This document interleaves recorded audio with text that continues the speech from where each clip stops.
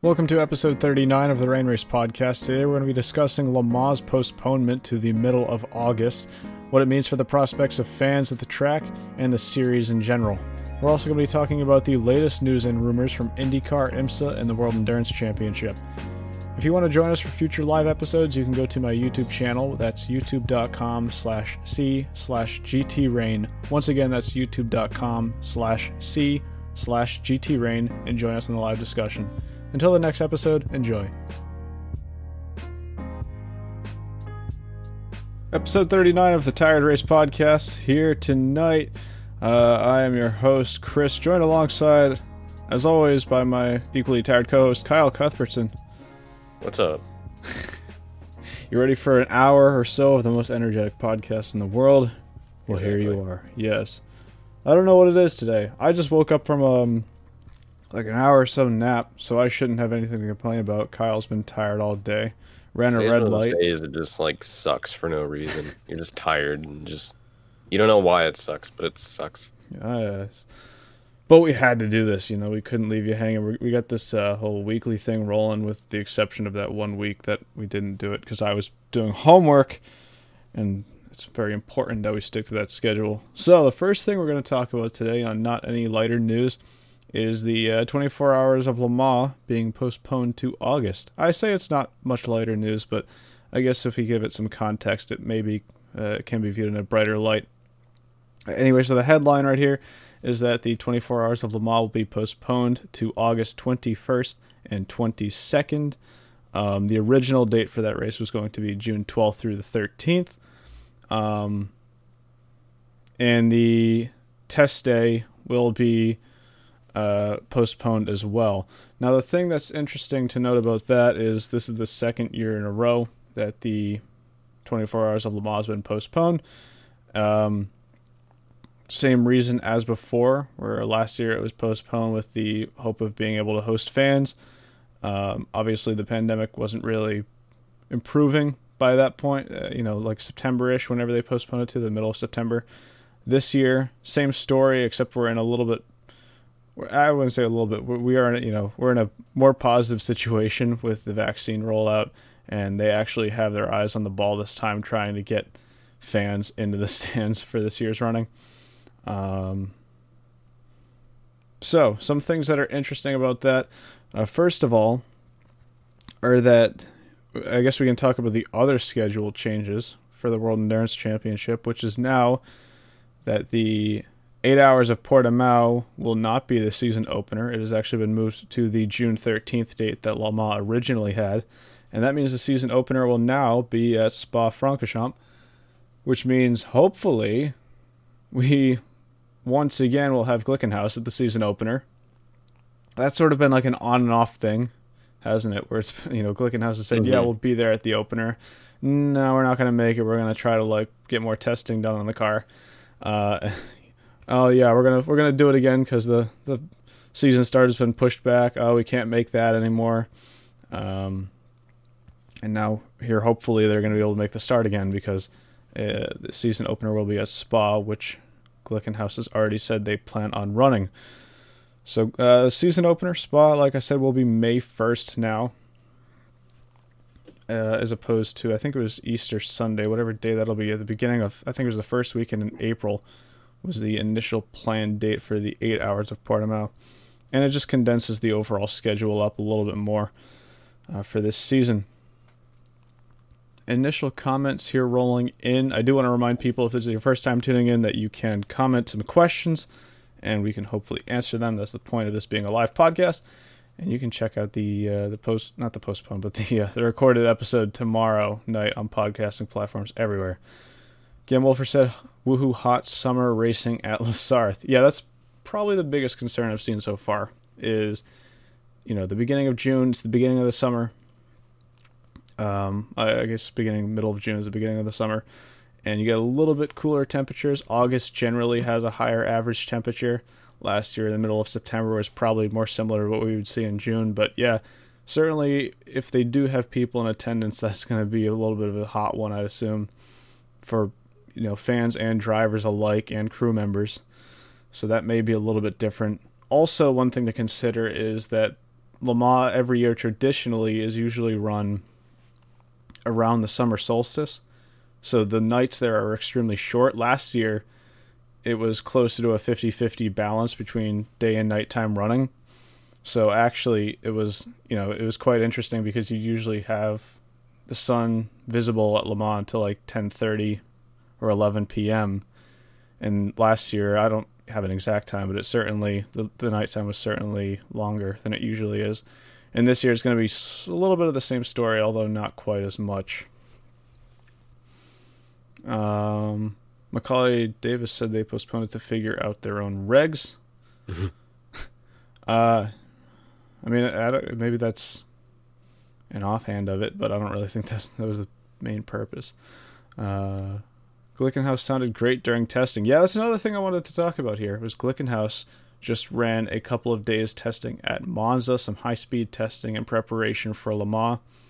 It's a pretty traditional move. Audi used to do the same thing where they would run their low downforce cars at Monza to get a grasp at how well they're running on that long straightaway. Glickenhaus was just doing the same thing, and yeah, there are some videos out on YouTube. You can check them out, and certainly I agree with you. That car sounds great. I've done a lot of talking so far, so Kyle, your opinions, if any, about Le Mans moving to August? Man. I didn't really put it together on the Glickenhaus sound. I didn't really put it together until you mentioned it. And then once you did, I can never unhear it, that the Glickenhaus engine is actually from Rally, right? Yes. Two Rally engines bolted together. Yeah. Successful Rally engines at that. I didn't really put that together. Since you said that, and then I listened to it, it was like, yeah, of course. I can never unhear that now. Yeah, I mean, I didn't really expect Portimao to get, like, the actual start to the season to get pushed back. Just being from probably, like, a few weeks away now to now we got to wait until June. So, I mean, that's a little depressing, but I mean, if Le Mans can have fans, I guess it's for the best.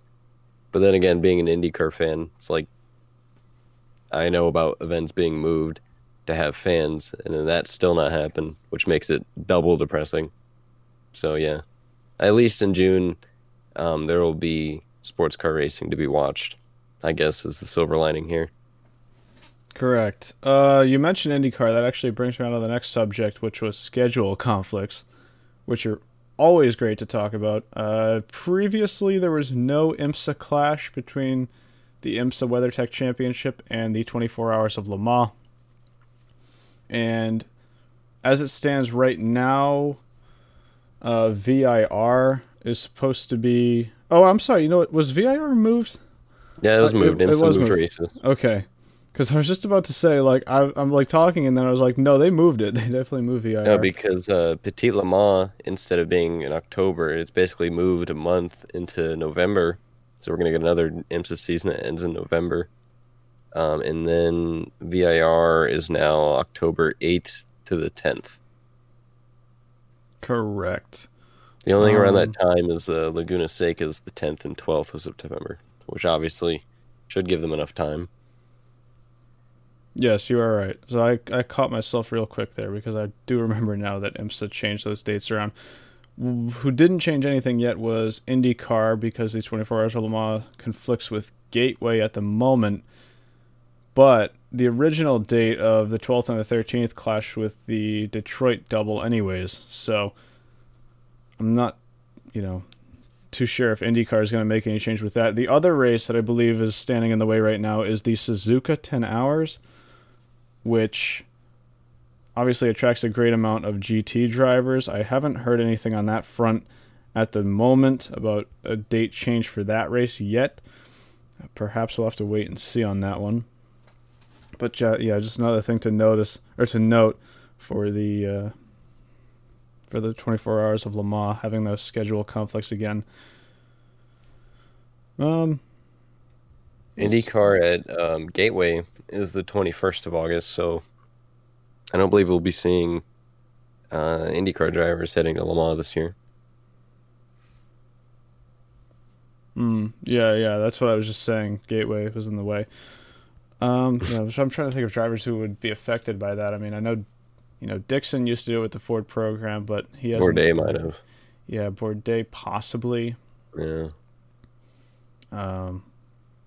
But I can't think of anybody else immediately right now that would be affected by that, unless Grosjean was going to try to.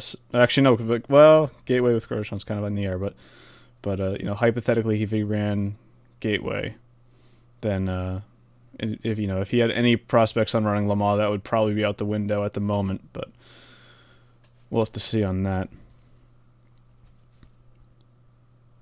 Let's see, what else can we talk about? Because I think that covers that for the 24 hours of Le Mans. This is why I need sort of a sheet list of things to talk about, because I knew earlier, I said, I'm going to talk about that tonight, and then I completely forgot. Did you see the SRX car announced? I did see the SRX car was announced. What do you think? Just on looks alone? Yeah. I thought it was pretty all right. I don't have any complaints with it. What about you? It's all right. It basically looks like a more squared off Thunderbird from the big wing Daytona. Not Thunderbird. What was that thing called? The Dodge Daytona, whatever it was. Mm-hmm. But yeah, it just looks like a squared version of that. I bet it'll race good. Did you notice that they've had to put like a little mini door on the side? There's it's weird. No, I haven't. Instead of I find it kind of funny because obviously all the drivers are retired, that they had to put a door. So instead of going through the window, it's not even a door. It's just like a little tiny piece on the top of the side of the car just to make the opening to get in the car a little bit bigger. I found that a little interesting and funny. Yeah, that's weird because it is a bespoke chassis, right? Where it's so. That just seems like sort of a, I don't know. I don't know why they would have done that, but.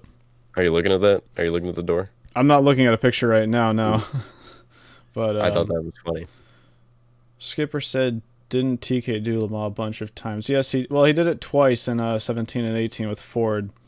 I think every driver we've mentioned is with Ford. Yeah. Maybe we're just upset that there's not another GT manufacturer and forgetting, but Ford's not here. So yeah. All of those drivers are probably in the clear. Hey, on the note of IndyCar drivers doing sports cars, how about Jimmy Johnson and the 48 Ally Cadillac gang doing the doing the IMSA endurance rounds?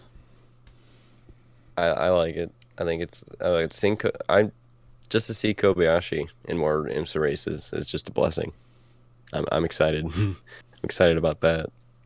See, that was news I almost forgot about because that was, I think, last Tuesday or something like that was announced, and it's been a week since then, so I almost forgot about that. But yeah, Simon Pagenaud, Kamui Kobayashi, and Jimmy Johnson are going to be doing the remaining 3 IMSA WeatherTech endurance rounds, Michelin endurance rounds. That's what it's called.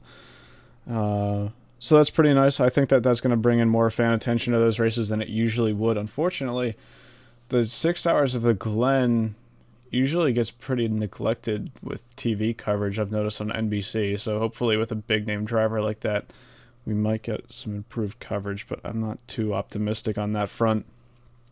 But certainly I think it is going to attract some more names for the events like Sebring, Petit Le Mans, and Watkins Glen, should they all run as planned. Is that at Sebring next? Yes, it is. So Sebring will be on... You're going. You don't even remember the dates. Next week. Yes, the 20th of March. Literally next week. Yes, you're going. You did spill the beans that I am planning on going. Of course, everything is sort of everything is uncertain until I'm actually there. At this point, I'm still undecided. But yeah. The only difference is I don't have any set plans to go yet. Yeah, expect maybe a small video about that. I don't think I'm going to do any pure sound stuff because I'm mainly there for the photography aspect of it, which you can go check out my photos, chrisaurelio.com. I don't have a link anywhere. You probably don't know how to spell my last name, but it's out there. Maybe something to put in the description of your videos, right? Yeah, I probably should. But you don't. Yeah, whatever. I'll get a card for it. I have a card somewhere. YouTube has this interesting thing where you can make the description. You can put things in the description of your video that are always there. Yeah, I do. I put your I put your YouTube and maybe your Twitter in there. No, I don't think I put your Twitter. I just put your Yeah, you put YouTube. the Rain Race podcast Twitter, which you Yes. should go follow. Yeah. It's not been on the screen the whole time. All right.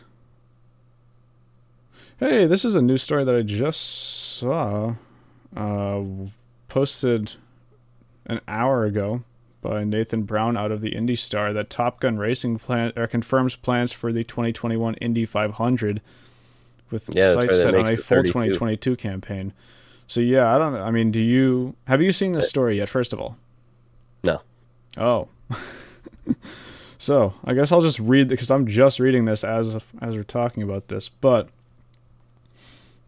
says work has been done over the past 24 months to put together a racing program run with the Penske's, Ganassis, and Andretti's of the world. Because they were planning on doing the 2020 Indy 500, right? It was 2020, correct? Mm-hmm. And then the pandemic probably halted those plans. Yeah.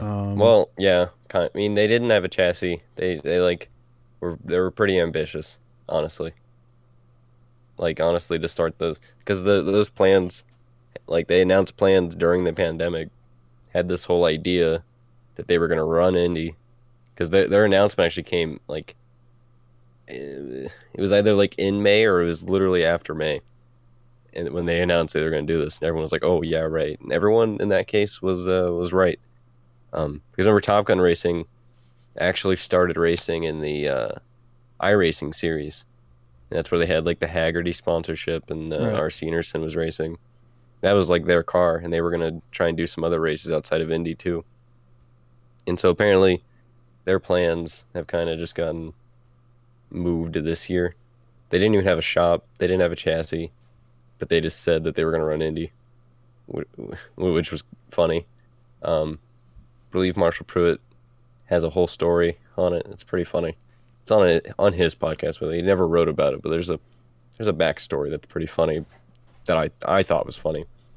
But this year they have sponsor from the Navy, and it was because it was interesting. Remember when they announced Ed Carpenter Racing with the Chuck Yeager car for Connor? Yeah. And it had like the background. They used that like exact same render, but instead it's the Navy in Top Gun Racing. Right.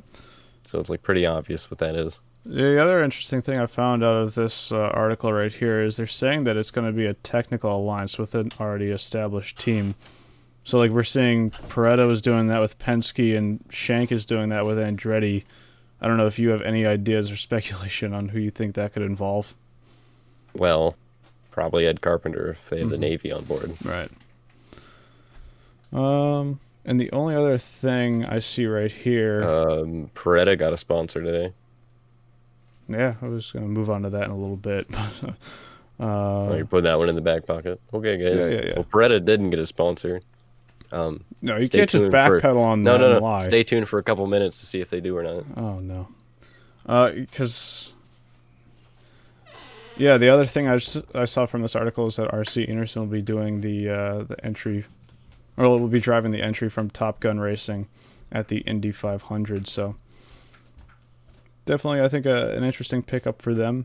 That gives us 32 entries on the preliminary lineup so far. Yeah, and it's only March right now. So bump days return? Question mark. I need to look into that more. I don't know how many entries are unconfirmed as of right now. Yeah, that's where you got to break out the whole Excel spreadsheet that you and David always love to do. I do that. Well, what's weird about these entry lists is a lot of times the reporters will cautiously add. Sometimes they'll cautiously add Dry and Reinbold, and sometimes they won't, because as we know with Dry and Reinbold racing, they don't announce they basically don't announce anything. Because I remember last year, obviously last year was I'm gonna say it, a different breed. But we literally found out about Hildebrand actually having the entry and being confirmed in by seeing some Facebook pictures of the garage sign. I don't think there was ever a quote official announcement on Hildebrand running that race. I think they just assumed he was, and then they just did it, which is interesting. Um, yeah, I guess we can move on to answering the question that I'm sure everybody's just anxious to hear about Autosport's sponsor deal.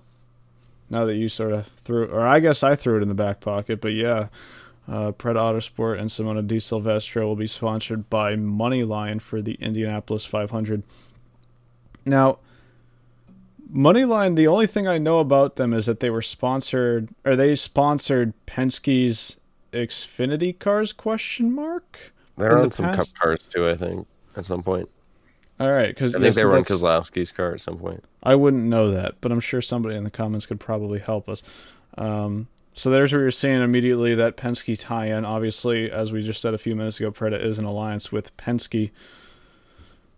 So yeah, I think that's nothing short of a great pickup. Obviously, a sponsor that Here's an has interesting experience with tidbit Penske. that I know. Like that, so that car, I think everyone knows this is a Penske car, but that is Hmm. the Juncos chassis. Did you know that? Interesting. I did not know that. Yeah, that's Juncos's car. Hmm. Which is, I don't, that's kind of sad. That's sad. I mean, You guys looked so promising in 2018, 2019, where they like just started pouring more and more money into their mhm. racing programs, and I think it was a little bit of a surprise, but also not at the same time when they announced their Cadillac DPI program, and everybody's Yeah, like, "Oh wow, look at this is the small team that could," in terms of when they bumped Alonso out of the Indy 500, and then they were really just yeah. on a roll of positive news story after positive news story, and then I think the pandemic more than anything else really sort of just hurt them. But yeah, you're right. It's a big shame. They're still running, lights, Hmm. Indy Pro. I don't think they have USF, but they're still running lights in Indy Pro. Still doing stuff. Still have the shop behind SIK. Right. I was gonna say behind 1911, but 1911 Bar and Grill is closed.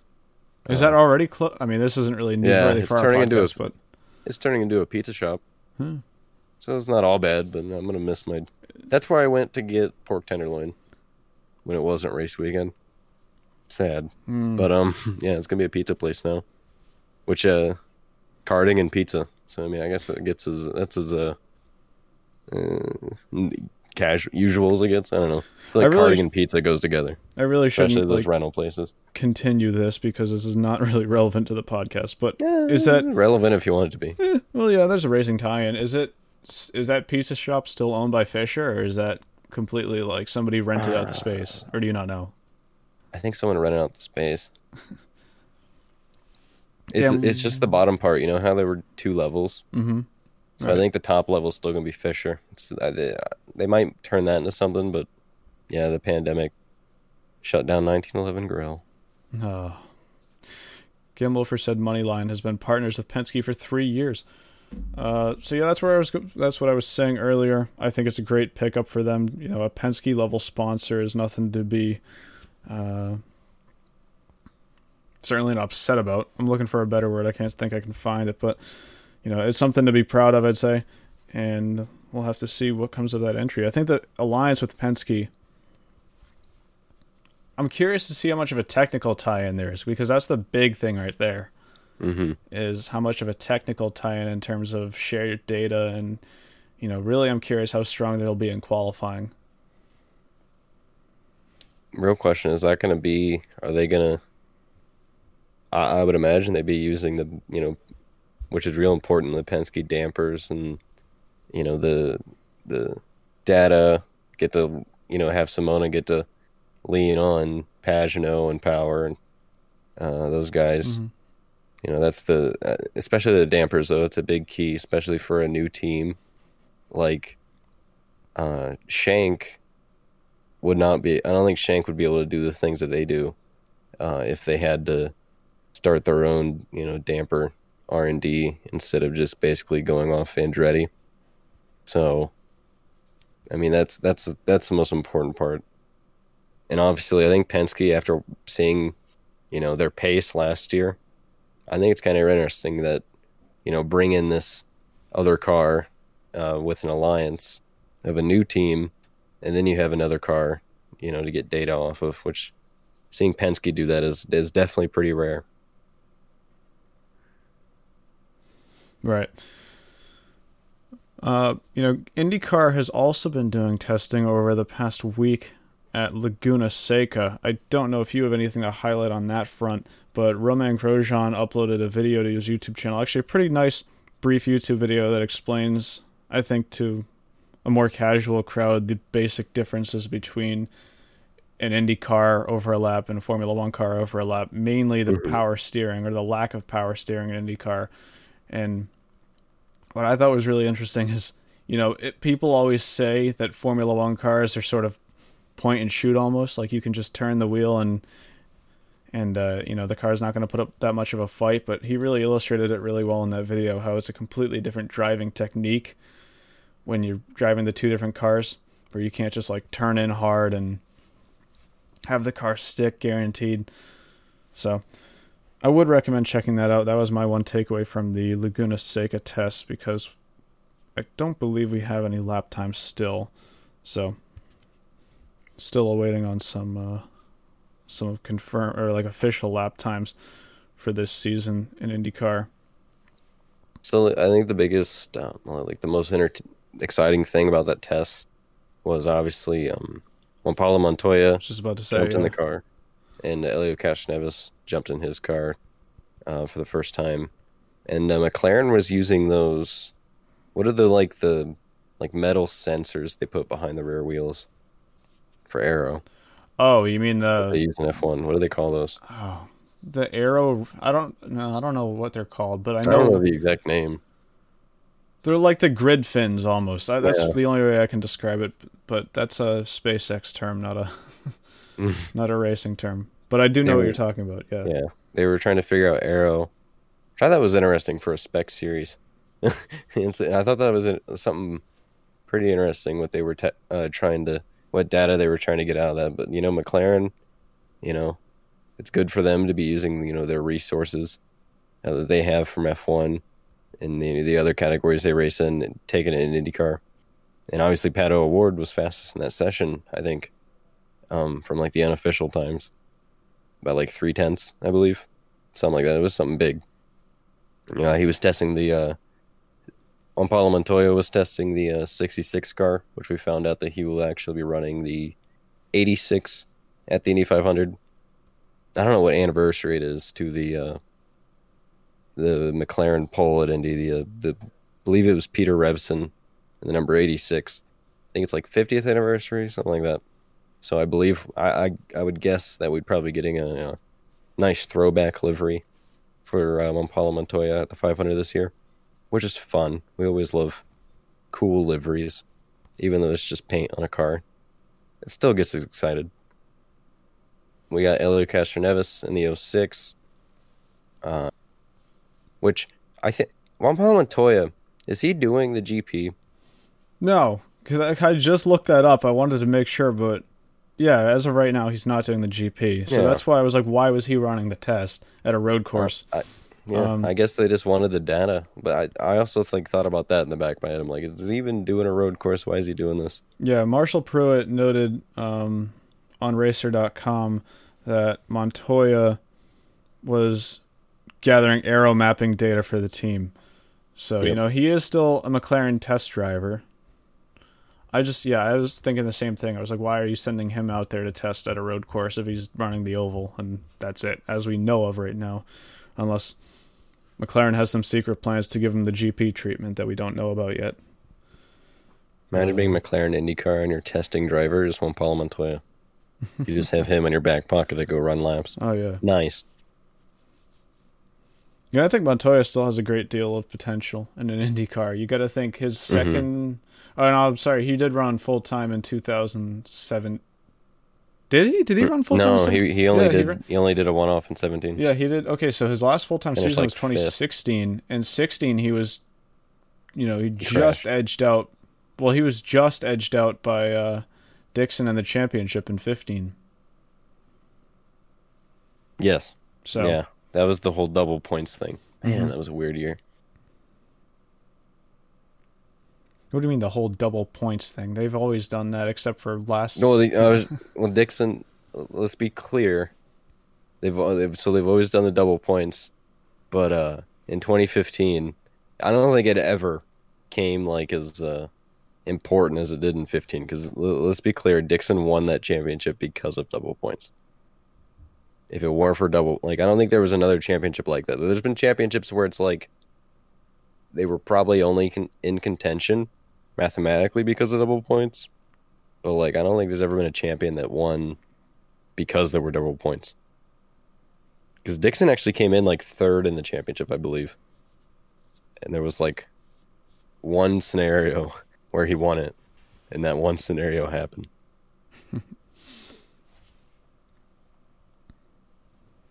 I guess the last IndyCar story slash bit of speculation this week, while we're already writing off stories from Marshall Pruitt, um, was another article he posted in Racer.com saying that Kamui Kobayashi has expressed interest in running IndyCar.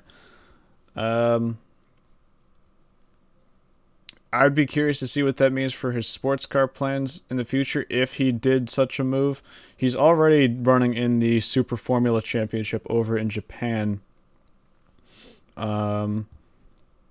which, I probably should because I hear it's a very good championship, but I don't follow the Super Formula Championship that much, and I'm not sure if they have any scheduling conflicts with the World Endurance Championship. I know other drivers like Andre Lauderer used to run. If not, he may still run full-time in that championship, although I don't think so, alongside the World Endurance Championship. And he's running, as we said earlier, full-time in the Michelin Endurance Cup for IMSA. So he already has his hands quite full. Certainly, if he wanted to run an IndyCar schedule, I think that would all but prevent him from doing, unless it was a limited time schedule, of course, I think it would all but prevent him from doing his LMP1 obligations with Toyota, where he's already probably their strongest driver. I think that you'd be hard-pressed to argue against that. But Yeah, for sure. I don't know if you have any additional thoughts on that, but it was just worth noting. I'd love to see at least a test to see what lap times he could put down.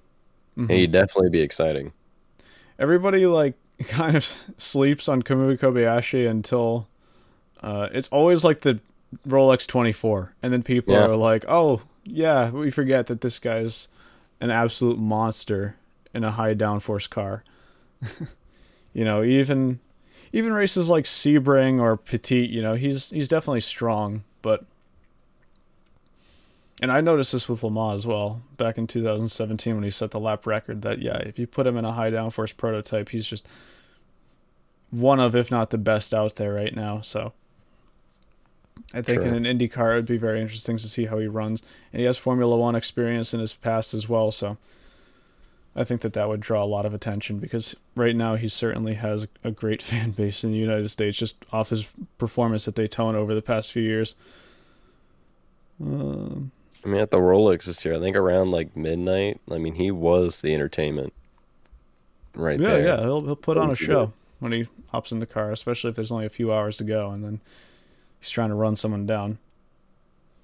As unfortunately noted in the 2020 Rolex 24 when he pulled away from my beloved Mazdas in the final hours. What a shame. Every time. Surely you have something to bring up here, because I'm at a standstill. Mm-hmm. Oh, you know what I want to talk about? Okay, so Glickenhaus, earlier in the week, in their typical fashion of just sort of throwing bombs on Twitter, just said that they wanted to run a third entry at Le Mans, and in a joking-ish fashion, because, everything that Glickenhaus says that you can take as a joke, you got to also anticipate it being serious. They wanted to, or they said they want to run a third car at the 24 Hours of Le Mans. And the idea that they proposed initially was, hey, if you have a lot of money, $5 million to be exact, or I think 5 million euros to be exact, hand that over to us. We'll put your name on the car and all your stuff. You can sponsor the car. We'll run it for you. We'll get the drivers. And then after the race, you get to keep the car.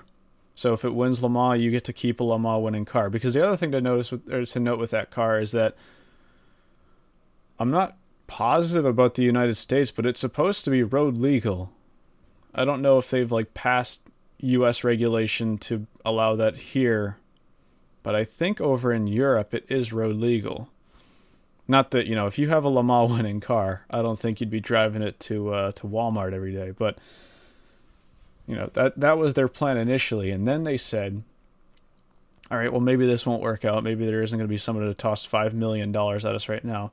So then they came up with the idea it'd actually be $5.9 million. Okay, instead of euro. Yeah, thanks for the conversion. Their second sort of proposal was, what if we have people who purchase stuff off our store online, but you can put their name on the car. So sort of a crowdfunding effort, but using their store to fund it, which... Are you going to make 5 million euro? That's what I'm trying to think. Merchandise? Well, I mean, they have some $6,000 watches, I think, on their website, but then, you have to think of how much those are actually being sold to them by the manufacturer and so on. I don't know, but I certainly wish them success with it, because a third car for Le Mans, we haven't seen... Listen, Glickenhaus. Okay. We'll cut you a deal. This is the Rain Race podcast. And, our logo looks pretty solid, right? You can put that on your car.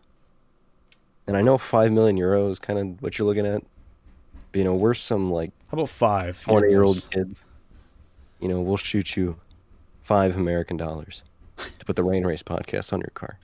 Okay? And an exclusive on the podcast, which right now has 9 concurrent viewers. And then you, Mr. James Glickenhaus, can come on the podcast, talk about it with us.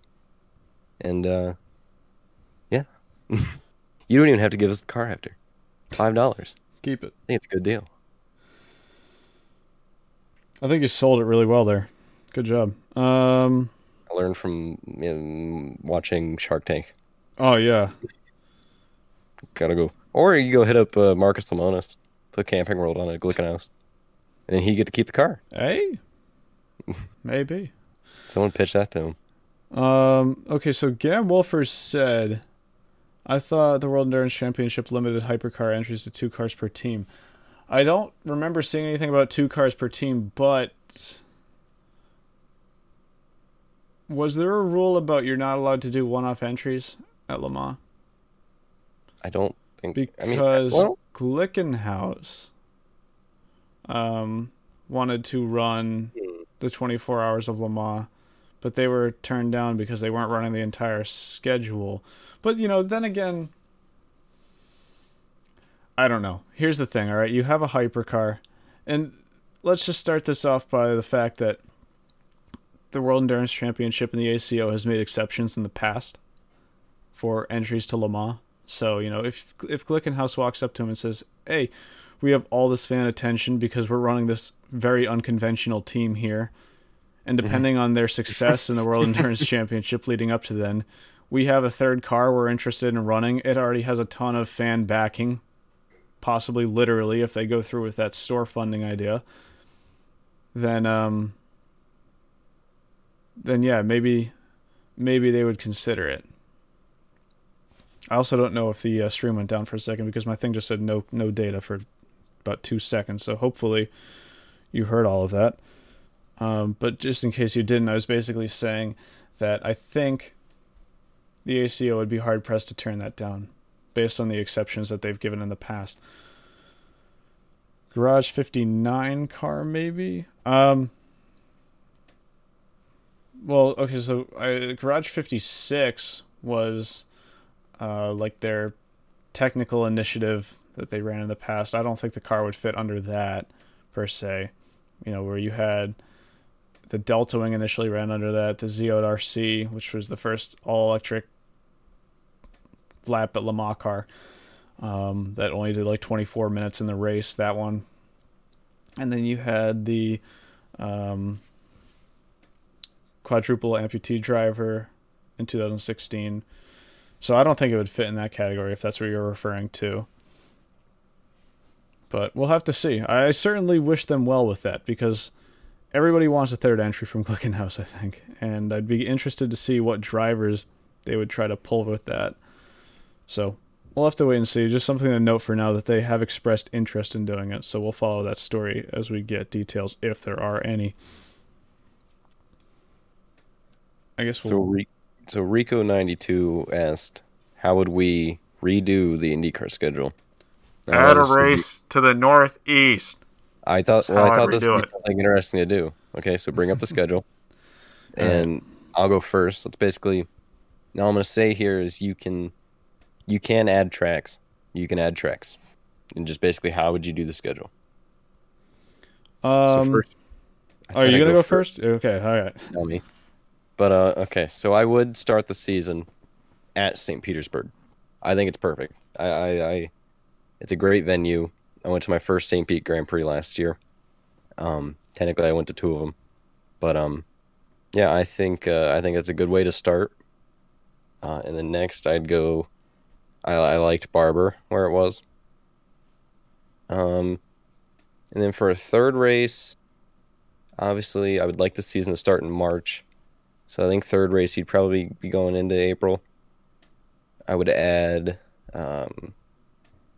Let's say we bring, Coda back. I didn't think that was a bad race when it happened. I think April's probably a good time for it. Because obviously you're just trying to get a few events before the 500. And then I would say Long Beach. So then basically you have, first race at the end of March. Then you got 3 races in April. First week of May. You take a off week the first week, but in that first week of May, you should actually do something with it and start media for the 500 right away, and then do the GP, because that first week of May, it's hey, it's the month of May, but it's just it's already May and you have to wait a week into May. You know what I mean? But yeah, and then you do the Grand Prix qualifying Indy 500, and then after the 500. I would say, I'm kind of torn on giving them an off week after the 500 and going straight, after, because that's something that they've done. Because I think they get an off week this week because if I'm not mistaken, the weekend after the 500 this year is going to be IMSA Detroit. And then the weekend after IMSA Detroit is IndyCar, because it's not like a doubleheader anymore for IMSA and IndyCar. But no matter if you give them a week break or you go back to back, let's leave the 500 and let's go to Gateway. I think that Gateway is promoted throughout May so well. It's so close to Indy, and plus, I think the 500 should be followed up by an oval. And then after Gateway, let's go to Road America. I love that race in June. And then let's go to Detroit. Let's go. So that gives us 3 weeks. You keeping the doubleheader at Detroit? Yeah. Okay. And then after Detroit, let's go to Iowa. And here's what I want to do with Iowa. 1, it needs to come back, obviously. 2, I loved what they did last year. I know it was a COVID thing, doing the doubleheader, but that Friday night IndyCar race was great. I loved having a Friday night IndyCar race. It was great.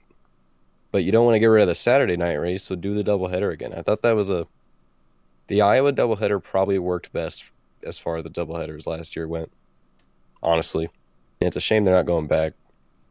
And after Iowa, we're going to go into July 4th weekend. Let's go to Nashville for the Music City GP. Because, July 4th weekend, let's do that. Why not? I would guess a street race July 4th weekend might not work, though. But again, this is my schedule. Then let's go to Toronto. Let's go to... I don't really... There's some races I'm thinking of in my head that I don't really want to be in the middle of the summer. So after Toronto, go to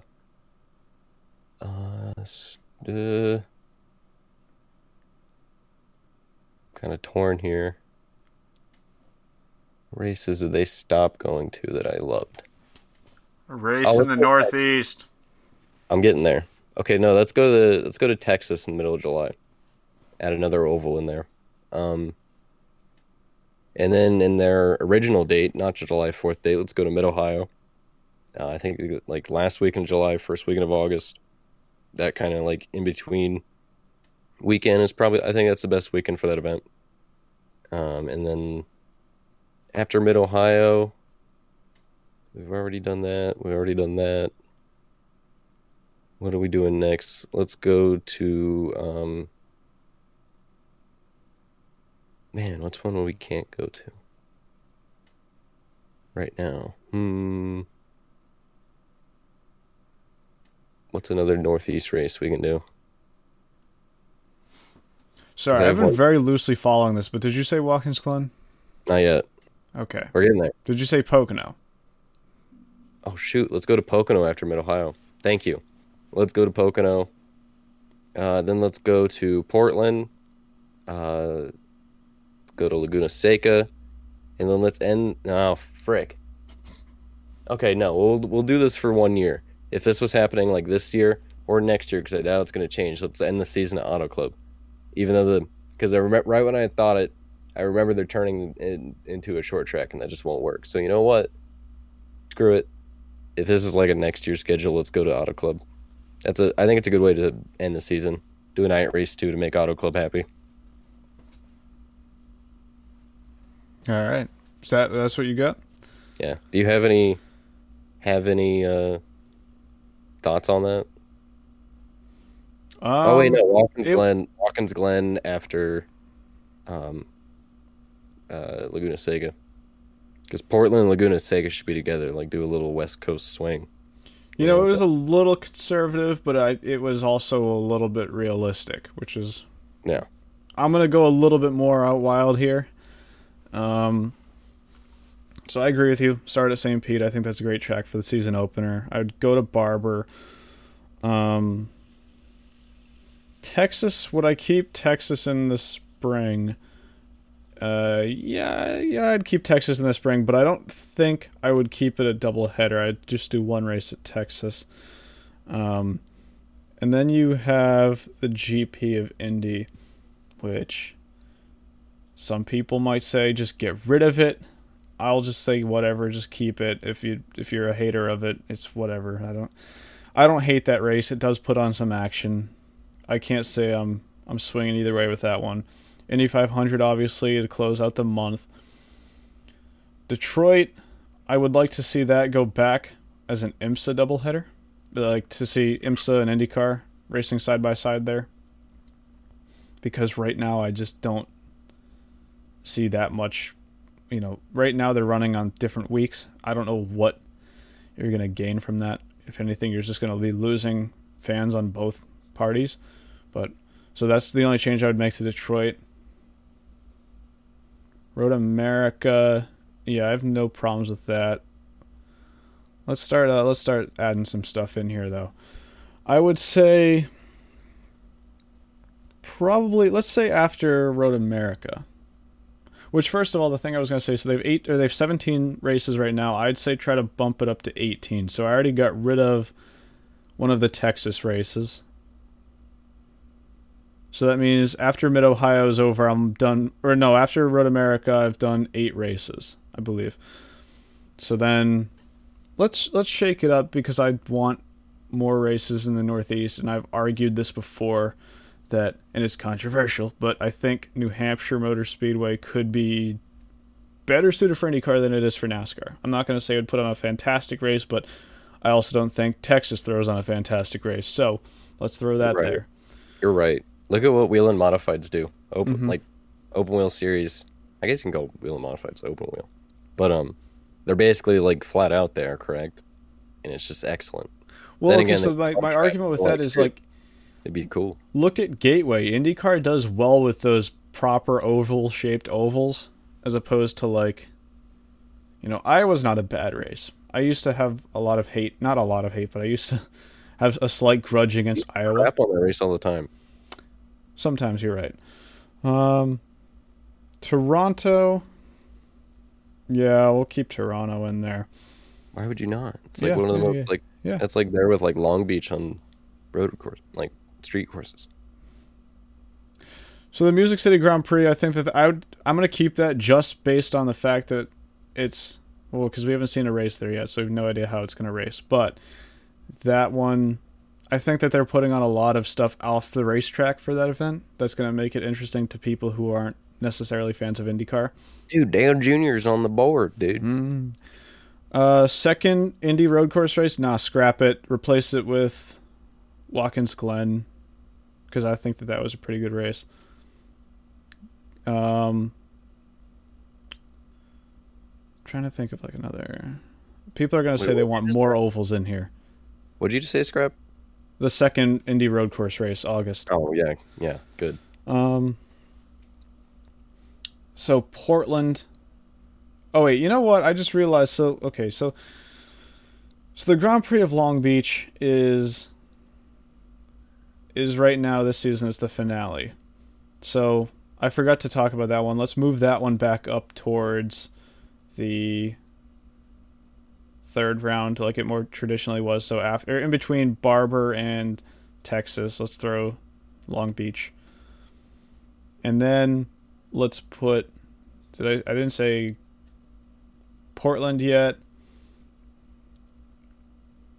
You also Mont- haven't said Mid Ohio. yes, I did. I think I did. If I didn't say Mid Ohio, then after Road America, where it already is, because that's whatever. Um, or is there somewhere else we could go better on? You know what? No, no, no. Switch Mid Ohio and Nashville around because I think Nashville on 4th of July weekend would be really cool. Oh, you agree with me on something. Mhm. I didn't even remember that you said that. So now we did Portland, Laguna Seca. Would you like to see Coda back? I don't know if you said Coda because again I was I half said paying Coda. attention. I All said right. it in the beginning of the year after Barber, like third race of the year.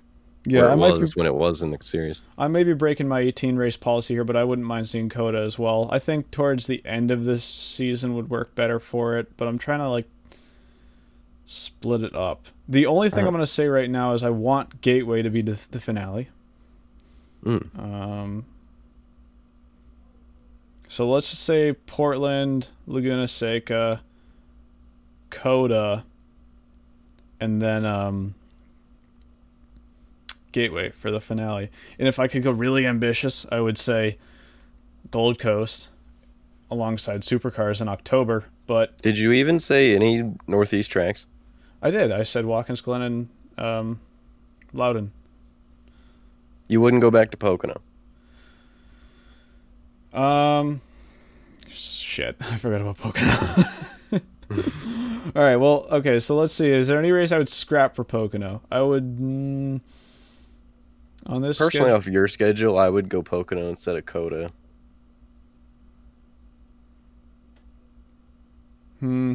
Yeah, what the hell? I think you could probably pull that off. Yeah, because I was looking for an oval to throw in the middle there, but Gateway does work as a season ender. I will say that. it I just would. want to see. I just want to see Indy followed up by an oval because you get all this momentum build up by the 500, and then you usually follow it up with like a you get like an average Detroit race. I mean, sometimes they're really good, but like when you're going from the 500 to Detroit, I feel like it doesn't do as much. Then again, you could have a super boring gateway race that just turns you off ovals. But I mean, Well, it has to be night, prime time, obviously, prime time IndyCar finale. Right now, the IndyCar finale, I think that's the biggest problem I have with it. And there's not much you can do. You can't run Laguna Seca under the lights, but I don't. I didn't care for Laguna Seca as the ender. I didn't care. I didn't like Sonoma. I no. don't because the other thing I don't really agree with is IndyCar. While like yeah, you have to go run races on the West Coast. Like let's be real, your fan base is the Midwest, and it's the same thing as NASCAR like doing it in Phoenix. It's like your demo like most of your fans are in the Midwest, or for NASCAR, the South. It's like why are you doing these races on the West Coast? I guess for the hardcore fans that do want to make a trip out to the West Coast, they get a nice little, you know, California getaway. But I mean, like, not everyone, like, if you do it at Gateway, you'll absolutely pack the stands. And then again, I did say Auto Club, but I think Right. Auto Club, you know, you do that race in September, October, What if Auto under Club the gets that lights. NASCAR treatment though? What do you mean? The short track racing Oh yeah, Auto you Club. no. That's why I got mad because I forgot that was happening. That's why. I mean, yeah. I mean, another thing I wanted to once we got done with this, one thing I wanted to say is like, because obviously your schedule was pretty realistic and so was mine, but like, what tracks that like probably aren't really realistic would you bring to IndyCar? But like, this is something you'd want. Because I Gold would say, Coast. I'd say Milwaukee, Cleveland, Michigan, um, Road Atlanta, which Road Atlanta is probably this Road Atlanta most, is too fast for IndyCar. yeah. And if like someone at one point tried to say that F1 should run there, and it's like, well, they could, Mm, but they would ruin the track. And if you've ever been to Road Atlanta and you've seen like just how cool that place is, the way that they would like safety or rise that place, it's a word now, I said it. The way they would do, do that place, it just would not be as cool, I guess. So I mean that can't happen. But if you brought IndyCars to Atlanta, long story short, you'd probably have a car in the woods after a while. Um, what about like VIR? yeah. Well, I mean, Same story, I think, with VIR as Road Atlanta. I think it's a little bit too fat. mm, Who knows? there's But a lot. There's a ton of runoff at VIR though, like a ton. Like so much, they might have a wall there now, but on the left side of the front straight, if you ever notice, it's just a gigantic field, and I think it just leads into the woods because they just expect nobody to even make it out that far. They might have added a wall now, but when I raced there, I think even after the repave, they were just on the left side there wasn't a wall. It was just a long, wide section of grass and then woods. And then going into one, there's a ton of runoff. There's a few areas where like the walls kind of close in, but then again, like they're not like in high speed sections. all right, I got a couple questions to answer here. Because Gam Wolfers asked, "Would you add the Daytona Road Course since NASCAR goes to Indy?" People have thrown that idea around a little bit, and I don't think it would be as exciting as people expect. Yeah, Because the Daytona Road Course is just too flat out for Indy cars, I think. yeah, Um, the Charlotte Roval would be more interesting, but even that, it's like if you design that, the Charlotte Road Course is more of like a NASCAR designed oh track, yeah. That whereas that track is Daytona was meant for just, a stock car yeah. to Whereas go if around there. Daytona was adapted with the shit chicane, You um, saw when Newgarden did those laps, like he was like flying. yeah. Basically, Um, I don't know how what the slowest speed around that track was probably the back straight chicane, but like I think it's probably too fast. Not at a point where it'd be too dangerous, but at a point where like I don't think the racing would be as good as you think. yeah. That's what I said. The same story with Daytona would be. I think that track is. I don't know. Maybe I'd be wrong, but I don't see any reason Because why you wouldn't IndyCar would get want to like go as there. much like slipstreaming around the banking as you'd think you'd get because you Hmm. know that they'd add like a bunch of chicanes more than just the NASCAR one. Probably they probably do something else. They don't want them going Um, that fast. Rico suggested go down to Mexico at Autodromo Hermanos Rodriguez. That would be an interesting one. That's a F1, I good think, puts track. on a good show there. That's one of those tracks like Coda where it's really wide and like so like these newer F1 tracks, which I guess Coda probably wasn't made with the knowledge that F1 was going to become like wider, but like you can tell with a lot of the newer F1 tracks that they're really wide because the F1 cars are really wide. And so when you stick an Indy car there, which is why Coda NASCAR is going to be entertaining because like it's so wide that it just creates, really good racing. And with Hermanos Rodriguez having so many 90-degree corners and like no elevation, it would just be it'd be something to watch. Macaulay Davis asks, how is IndyCar racing compared to F1 in terms of road course races, such as battles, dirty air, and so on? the main thing to note with IndyCar is they've worked hard with this newer car to get rid of, or not get rid of, but like lessen the effects of dirty air, because that was a bigger problem with the aero kits, the manufacturer aero kits from 2015 to 2017. F1 has that same issue themselves right now. That's what they're trying to fix with the 2022 cars. But the problem with F1 is that the majority of their overtakes are under DRS.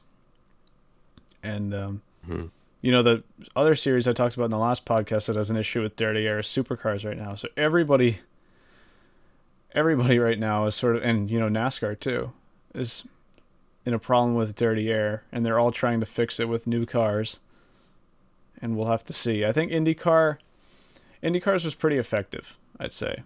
Yeah, they did a great job. Like right off the bat, St. Pete 2018, you just tell the difference. Although you could argue at ovals, it's maybe even a little bit worse depending on your definition. Oh, they messed up on ovals. Race, but they messed up on ovals. Yeah, there's just not enough. It's not like, because that's kind of what not everyone agrees with it, because everyone would rather see like the DW12 bodywork where they were just slipstreaming by every lap, and it kind of just became like a snake pack race. But I kind of prefer the less downforce, where it's kind of like the best setup and the cleanest race wins, where it's not just an easy, get on the back of someone and slipstream by and trade the positions every single lap, and it's just a mental battle of like, when do you pass them on what lap. I'd rather, best setup, best car, best driver, rather than just basically a pack race in a single file line. But what they've done is they basically have just not given them enough options as far as it comes to adding downforce. Like the window between no downforce and full downforce just is too small. Whereas, obviously with the manufacturer kits, and then with the I think also with the DW12 had way more options. And so when you get in dirty air and you have less downforce, obviously you have to back off a lot more, and there's more understeer, more, and then to try and compensate with that, to put more downforce in, you don't have much option. So pretty much everybody, like in 2018, I think almost everybody was, max downforce because of how hot it was, and we saw how that race was. Apparently they're going to be testing, which I'm going to try and be at least one of the days, because I'm going to be going to a dirt race at Kokomo the same days. There's a test at IMS like the 8th, and apparently they're going to be testing a new floor on the ovals. It's something Colton Herta talked to David about. I didn't hear much about it, but apparently they're testing a new floor. Interesting. Which is something we've seen with IndyCar. They added those front wing elements in 2018 at Pocono, which has been a thing that didn't really fix the problem. Supposedly last year they were testing new things to make oval racing better. Yeah, they messed up on ovals. But as far as F1 versus IndyCar, which is what this topic has gotten, which is what started the tangent of IndyCar oval racing. Definitely dirty air is a lot less in IndyCar, like you said. And definitely the driver matters a lot more in the racing, the overall product. The car still matters, but definitely not as much as F1.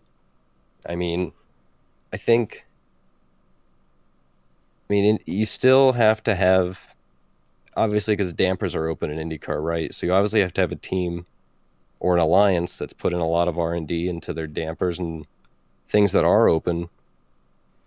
But that doesn't mean, it's not that big of a difference to where obviously a Dale Coyne can still win. And any given weekend, I'd say before practice, it's pretty much, you have a idea of 10 or 13 guys who could win, versus F1 where it's, maybe 4 guys will have a shot, maybe 6,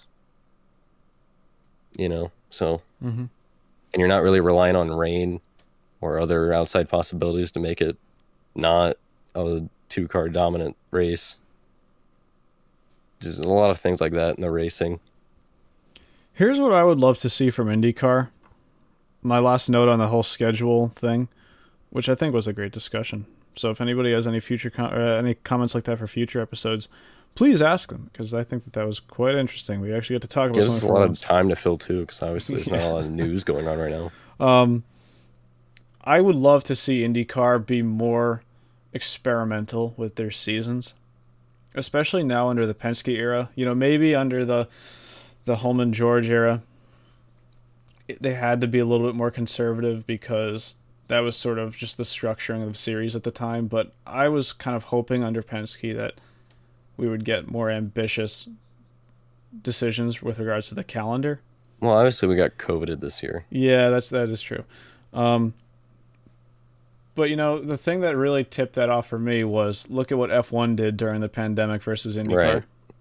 Right. I can't knock IndyCar or anything. It's not like they did anything like horribly wrong, but you look at F1, they went to Imola, they went to Mugello, they went to the Bahrain Outer Circuit, they went to they went to Turkey, where they went to Portimao, and when you look back at them, some of those races were actually the best races of the season.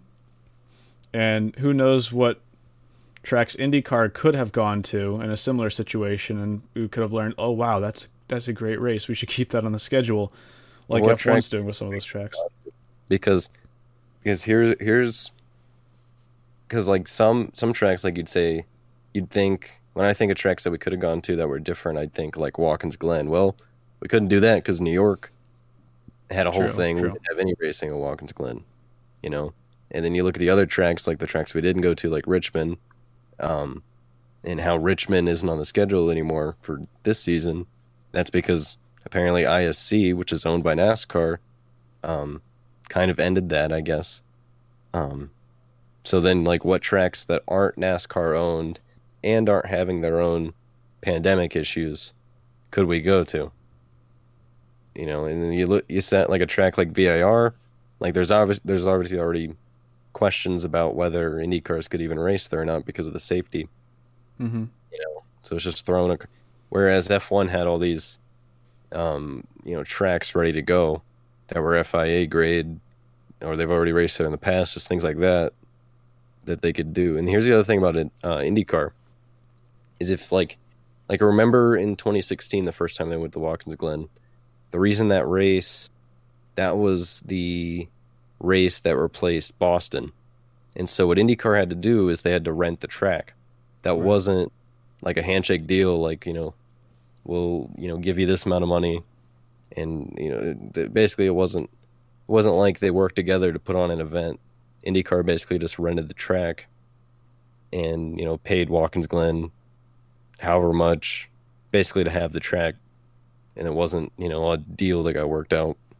It was just a quick replacement. And, IndyCar would have had to do that.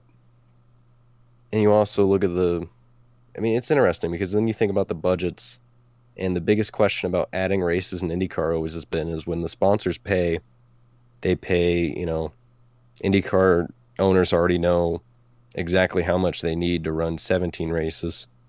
And so for IndyCar to add more races, they'd have to get into an agreement with all the teams on whether or not, their sponsors would be able to pay for, an extra for that extra race, because some of these sponsors we've seen in IndyCar, like Gamebridge, for example, they signed a 3-year deal to run 3 seasons. Well, the first season's like 17 races, and let's say the next is like 19, and they're not ready to pay those extra races, So there's a lot of different things you gotta think about in these deals. Yeah, I agree with you on that. You bring up a good point there. But for the future, I would like to see IndyCar try some experimental Yeah, things. You have way, way, way more international interest in the series than you did back in 2008. So how yeah. come back in 2008 we were able to have a race at Gold Coast? I know I keep bringing up Gold Coast, by the way, but I think that race, right now is a track that it's not the same layout that they ran back in 2008. Supercars has been running a shorter layout. You might have to see what you can work with there. But I think that track, as long as you get rid of the supercar, jump curbs. I think that track could be a great finale for IndyCar.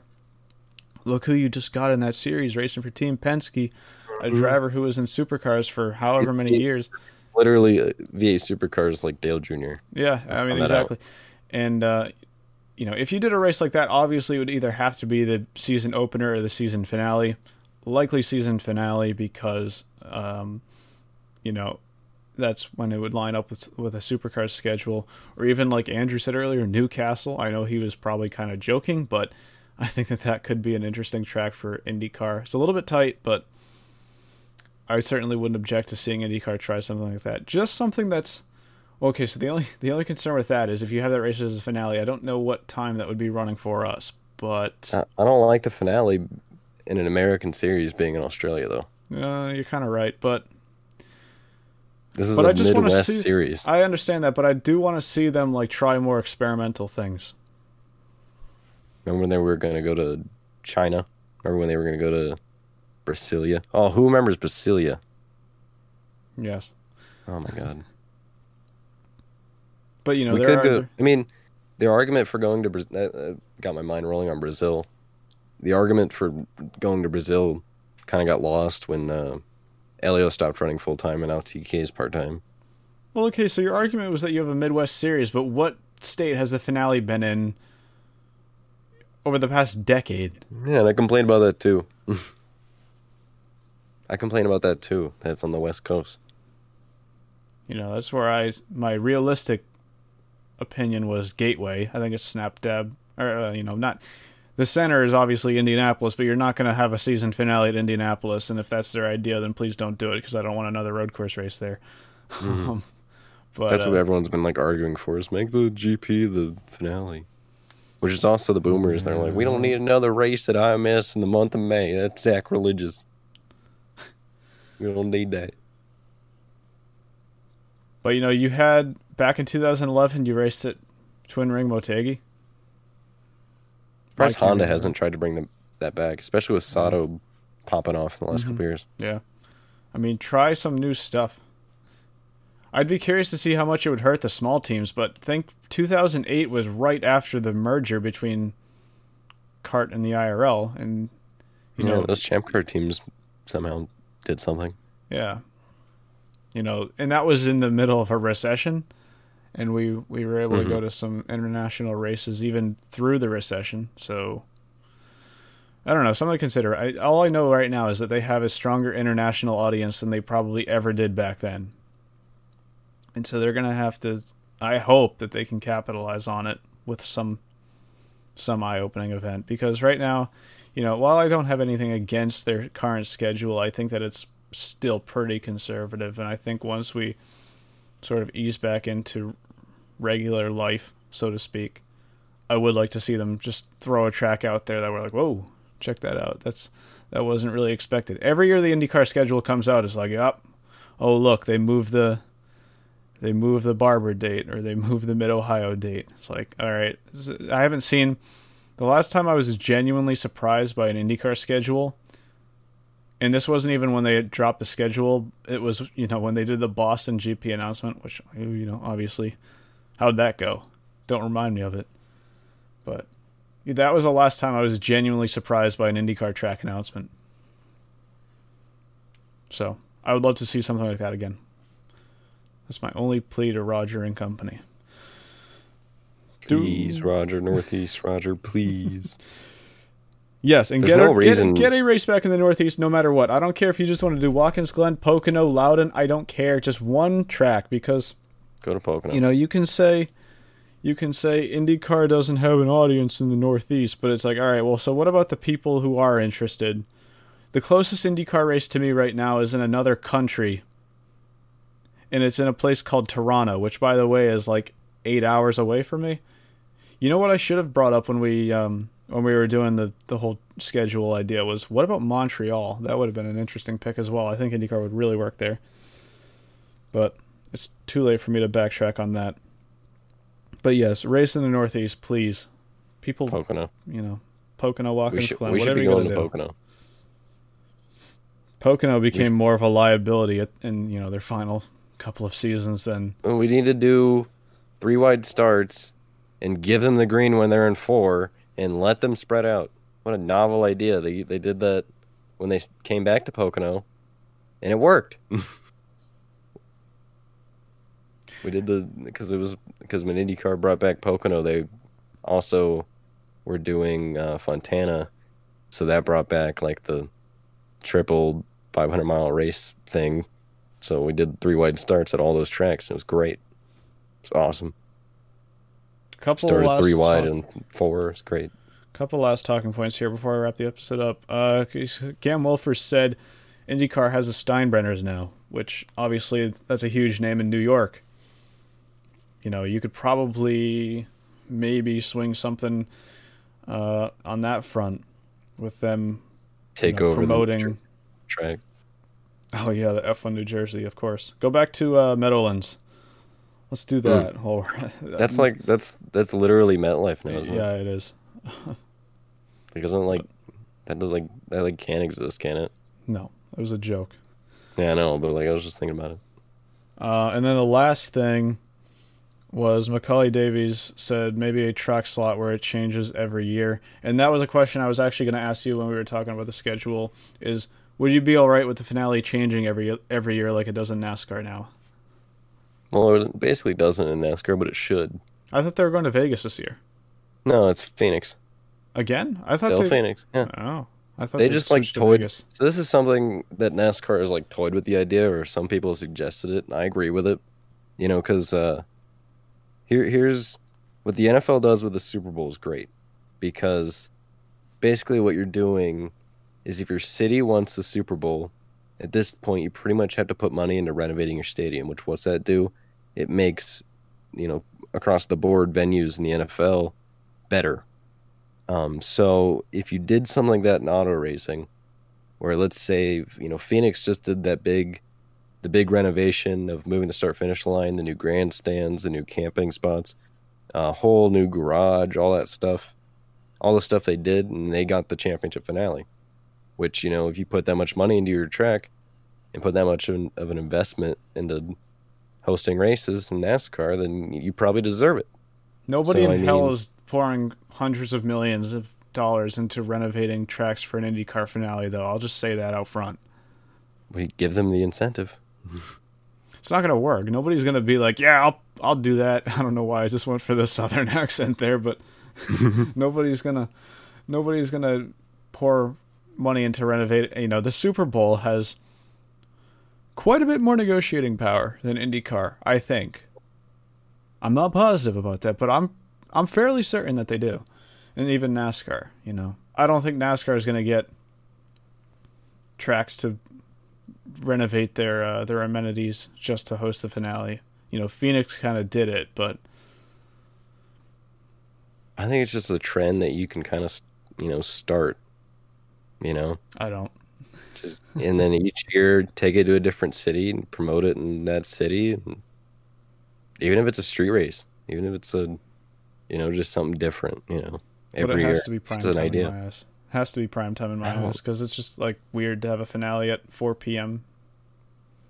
It's just my opinion. I don't know if it's on the West Coast, which is also dumb. All right, I think that's going to wrap it up for this episode of the Rain Race Podcast. If you've enjoyed it, appreciate you hitting the like button. Supposedly it helps with the YouTube algorithm. I'm not too sure about that, but you can catch us tomorrow, as I always say, on podcast platforms anywhere, whenever I get around to actually uploading that. Usually in the past couple of weeks, it's been Wednesday, very, very early on Wednesday at midnight, 1 a.m. that I've actually done that. So just look around for that. It will be up there at some point. And you can follow us on Twitter at Rain Race Podcast. It's the link on the screen. You can follow us on Instagram too. Same handle at Rain Race Podcast. Once again, you can go check out Kyle's channel, which is Racing Nation TV. Should be linked in the description. And we will see you next week for another episode of the Rain Race Podcast. Hope to see you all then.